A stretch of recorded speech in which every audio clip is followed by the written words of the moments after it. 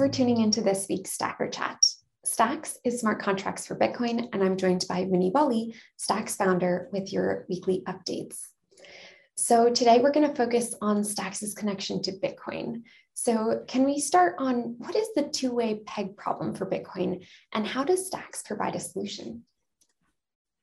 Yeah, so I think if you think about the core problem that Stacks kind of like focuses on is adding more functionality to Bitcoin. Like I think all of us love Bitcoin as a store of value, as sound money, and we are all interested in like, hey, how can we make Bitcoin more useful in different applications and so on. So people have looked at this issue for a very long time, and the general approach that I think people try to take is effectively trying to move Bitcoin to another system. Let's call it a side chain or some other layer, and then bringing it back in a as trustless manner as possible. Right. So let's call this like a two-way peg type of a solution. Right. So the idea is that can you do a transaction that locks your Bitcoin on the Bitcoin main chain and issues some sort of a Bitcoin derived asset on a side chain, and then can you bring Bitcoin back from the side chain to the main chain, meaning that logic on the side chain would trigger the unlocking of your Bitcoin on the main chain. Right? That's the theoretical idea. It's the bringing Bitcoin back part that is the technically challenging aspect, right? So I think there has been many kind of like research papers or proposals around these things, but at a high level, I think it's safe to say that there's no trustless two-way peg system that is live today. Most of the systems that you see where people kind of like confuse these things with sidechains would be, one example would be Liquid, which is a federated network that had a trusted multi-sig wallet. And that's how people are moving Bitcoin to Liquid. LBTC gets issued there. You're kind of like trusting the federation to operate the network, and you're trusting the multi-sig wallet holders, which is Blockstream, to basically they control how the Bitcoin comes back and so on, right? Whereas the ideal of a two-way peg is that it's basically completely trustless, that you can just do a transaction. So they want the security to be similar to Lightning, right? Just like in Lightning, anyone can do a Bitcoin transaction to basically abort their Lightning channel, and so the security of their Bitcoin is kind of like in their own hands, right? So in a ideal world, the two-way peg system would be similar, that whenever the user wants to send, the user can basically bring back Bitcoin in a completely trustless manner. And that exists for Lightning. It doesn't really exist as far as the sidechains are concerned. Like, so whenever people think about adding more functionality to Bitcoin, I think they default to this fairly hard problem of like, hey, how do you have a two-way peg system that is fully trustless? And that's how you're going to add more functionality. So the idea is that once you issue some sort of a derived Bitcoin asset on a sidechain, the sidechain can be more programmable, right? So it can have fully expressive smart contracts. You can build interesting things there, and then eventually you're bringing your Bitcoin back. Right? And I think people have ignored a separate category of solutions, which is effectively that, hey, instead of kind of like locking up your BTC and unlocking, a derived asset on a sidechain, how about we just try to do interesting things with native Bitcoin itself, right? So you skip the part where you're locking something and then you're trying to bring Bitcoin back, but you just focus on making the native Bitcoin transactions more interesting. And I think that's the approach that Stacks starts with. We are doing some R&D on the two-way peg side as well, and we have some solutions that are not as trustless as a fully two-way peg, but they're more practical and that are live today, right? So, but I want to separate those two things because I feel like people confuse them a lot. So let's focus on the second category that not a lot of people know about and not a lot of people kind of like pay attention to it. So in that category, let's call it like expressive Bitcoin transactions or something, where you're taking a normal Bitcoin transaction and you're making it more expressive. So in solutions like these, you have this separate layer, which is Stacks, that has smart contracts that can actually read information from Bitcoin, and these contracts can react to the Bitcoin transactions. So now a native Bitcoin transaction can actually trigger a swap, right? And these are the type of swaps that are already live through Stacks in multiple ways, right? Like people have implemented different types of swaps already. So if you look at it from an application perspective, what the user really wants to do is they just want to take their Bitcoin and they want to trade it in a trustless manner into, let's say, a stable coin, or they want to purchase an NFT with it. So technically, you don't need to like first lock up your BTC, get a derived asset on a side chain, then on the side chain do a swap, right? It's actually simpler because you're removing certain steps from the process. It's actually simpler if you just directly do the swap through a Bitcoin transaction, right? So that's the thing that actually confuses a lot of people. And I've seen a lot of people confuse this because then they go like, well, Stacks doesn't have, trustless two-way pegs yet. That is true. That doesn't mean that Stacks doesn't have native Bitcoin swaps. Those are already live, right? And people are already doing really interesting things with it, because in some ways it's actually simpler, right? Because you can just directly build an application instead of worrying about doing the two-way peg. And the Bitcoin in this way never leaves the Bitcoin chain. So imagine a lending application where you're trying to lend BTC and your collateral is some sort of a stable coin. Even in the sidechain approach, the way this would work is you would first lock up your BTC, you would move it into the sidechain, then you will have some sort of a stable coin collateral in the sidechain itself, and you will try to basically lend your Bitcoin derived asset in the sidechain. Over here, again, it is simpler because the stablecoin asset is on the Stacks layer, and the Bitcoin just stays on the Bitcoin chain, right? And you can just lend it directly there. So Bitcoin transactions are always validated by Bitcoin miners. So I think that's a key difference that I've seen a lot of confusion because people default to thinking that this is a two-way peg solution. It's not a two-way peg solution. Two-way peg solutions are possible through Stacks. And just like other folks, like we are doing a bunch of R&D to make more trustless two-way pegs possible. And slightly less trustless pegs are already there, right? Some solutions are already there. But I wanted to kind of like differentiate these two categories, and it's the category 2 that I think most people don't understand and don't know enough about. Great, thank you. Now, you just dove a little bit deeper into Stacks, and specifically, Clarity smart contracts on Stacks can read and react to movements on the Bitcoin blockchain. And can you dive a little bit deeper into what features and functions might make it even easier for developers to build for Bitcoin? Yeah, so I think that's exactly right. That the Clarity smart contracts can read Bitcoin transactions, they can react to it, and that's what makes this expressive Bitcoin transactions possible. Because whenever you do a Bitcoin transaction, the contracts on the Stack sites can react to it. So it's a little bit like at that point your Bitcoin transaction has a lot more meaning, right? Because you could trigger a condition in a smart contract, you could purchase an asset, you could make swaps, you could do all sorts of interesting things just with native Bitcoin transactions. And I think that's a key property, right? And it's actually something that's baked into Stacks like very natively. So this is another thing that people sometimes bring up, that they say that, okay, well, reading Bitcoin state is something you could do on other L1s as well. Theoretically, yes, right? You could theoretically try to do that on Ethereum. The way it would look like is you would have some sort of a SPV proof of Bitcoin state in a smart contract. But then these are two different systems, right? Like Stacks is very tightly integrated with Bitcoin.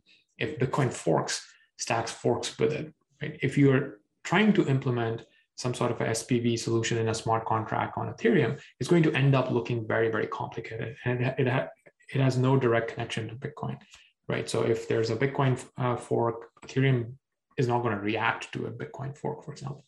And then similarly, an SPV-based solution is always going to be inferior in terms of security and also in terms of how comprehensive it is to a full node approach. So the Stacks nodes, like they basically, the solution here is not SPV based. Like you have access to full Bitcoin nodes, and that is a more secure way of doing things. So I think that's kind of like the separation. And plus, I think from a purely engineering perspective, Stacks is a project that is focused on just this problem. Nobody else is doing that, right? Like Ethereum is not designed to be as compatible and as tightly integrated with Bitcoin as possible. They're just doing their own thing. And I think there's a huge difference from a day-to-day engineering perspective. If all of your code, all of your libraries are very, very tightly integrated with Bitcoin. And I think that's a huge advantage that developers have on a day-to-day basis if they're using the dev tools that are in the Stacks ecosystem. And those things are improving over time. Right? Like new libraries are coming out, and it's becoming easier and easier to do cross-chain things, to actually play around with swaps and so on. Great, thank you.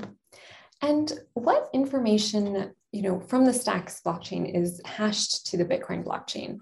And can you elaborate on how useful that information is and what might stop other chains from hashing historical information and sort of trying to replicate that functionality as well? Yeah, so I think hashing information and publishing it on Bitcoin is nothing complicated, right? Like anyone can do that. So to answer this, like let's step back a little bit first. Right? Let's look at these. So almost like people should think of Stacks as like hybrid. People are building hybrid applications. Part of the application is literally on Bitcoin because you're sending Bitcoin transactions to actually interact with the application. And part of the logic an application runs on the Stack side. So there is almost like a different security assumptions for the two types of transactions. The transactions that you're just doing on Bitcoin, they're Bitcoin transactions. They're as secure as any other Bitcoin transaction. That's like the highest level of security that you can actually have, that it's processed by Bitcoin miners, your Bitcoin remains on the Bitcoin chain, and that's it, right? That's better than side chains. It's better than kind of like, anything else that anyone can come up with because it's pure Bitcoin. You don't kind of like become more secure than that. And then I think there are the transactions that are happening on the Stacks layer. Those are the ones that are getting hashed, and their hashes are automatically being recorded on Bitcoin. So what benefit does that give? I think the main benefit that it gives is that the fork histories of Stacks are basically archived in Bitcoin, meaning that you only need one copy of the Stacks data to live in the world, and anyone can reconstruct the full history of that additional data just by looking at the Bitcoin chain, which I think is solving a very important problem. And that problem is that because Bitcoin is so secure and so decentralized, you cannot have too much information at the Bitcoin chain level, right? So Stacks is acting as this almost like external storage, like external data layer, you can call it, for applications that really shouldn't be built at the Bitcoin main chain, right? These are Web3 applications. These are smart contract logic. These are NFT data. Basically anything that you can think of that should be in a blockchain, but should not be in the Bitcoin blockchain, right? So it's like an external data storage layer.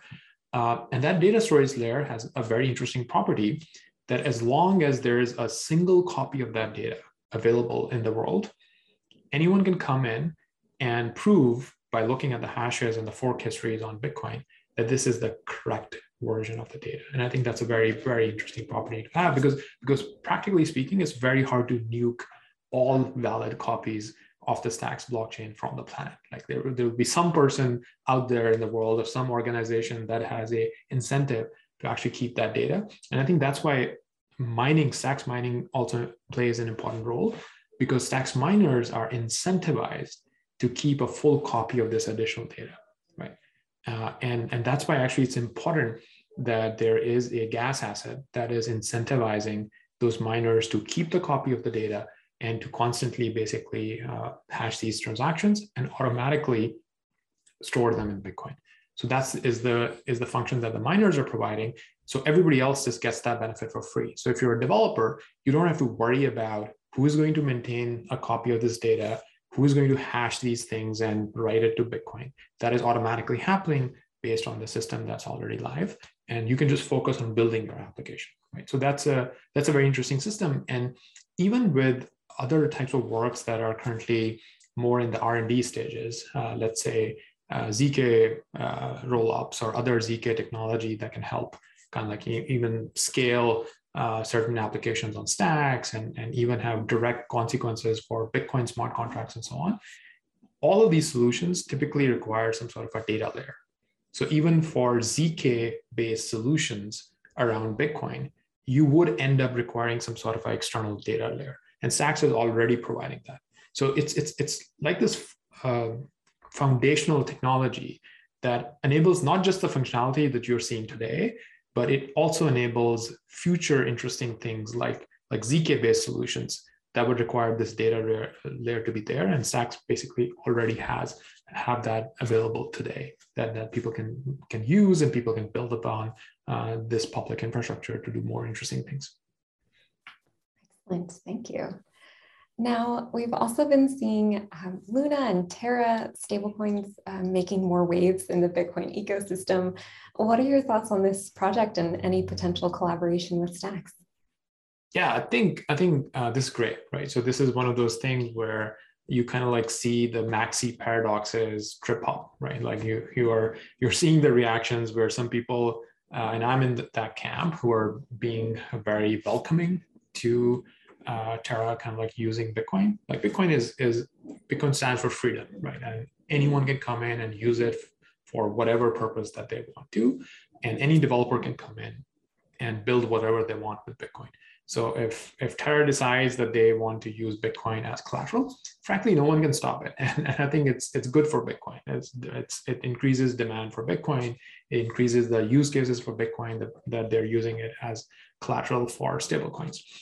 I'm very interested in having kind of like, working with the community on the Terra side, because I noticed that they currently don't have bridges built to Bitcoin. They currently don't have functionality for native Bitcoin swaps. Like this, it's a pretty manual type of a setup, right? Like they have set up some sort of multi-sigs.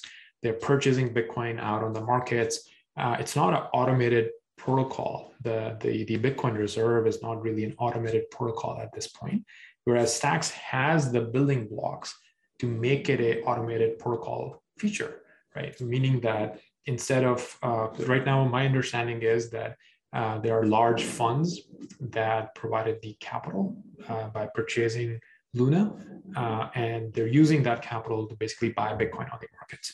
What I think could be really interesting is if you automate this, where anyone who has Bitcoin and who wants to participate in putting Bitcoin in a reserve for whatever the incentive is for them to do that, they can just send a Bitcoin transaction and Bitcoin can be transferred into the reserve automatically through smart contracts and through a protocol. And I think that is something that Stacks can enable.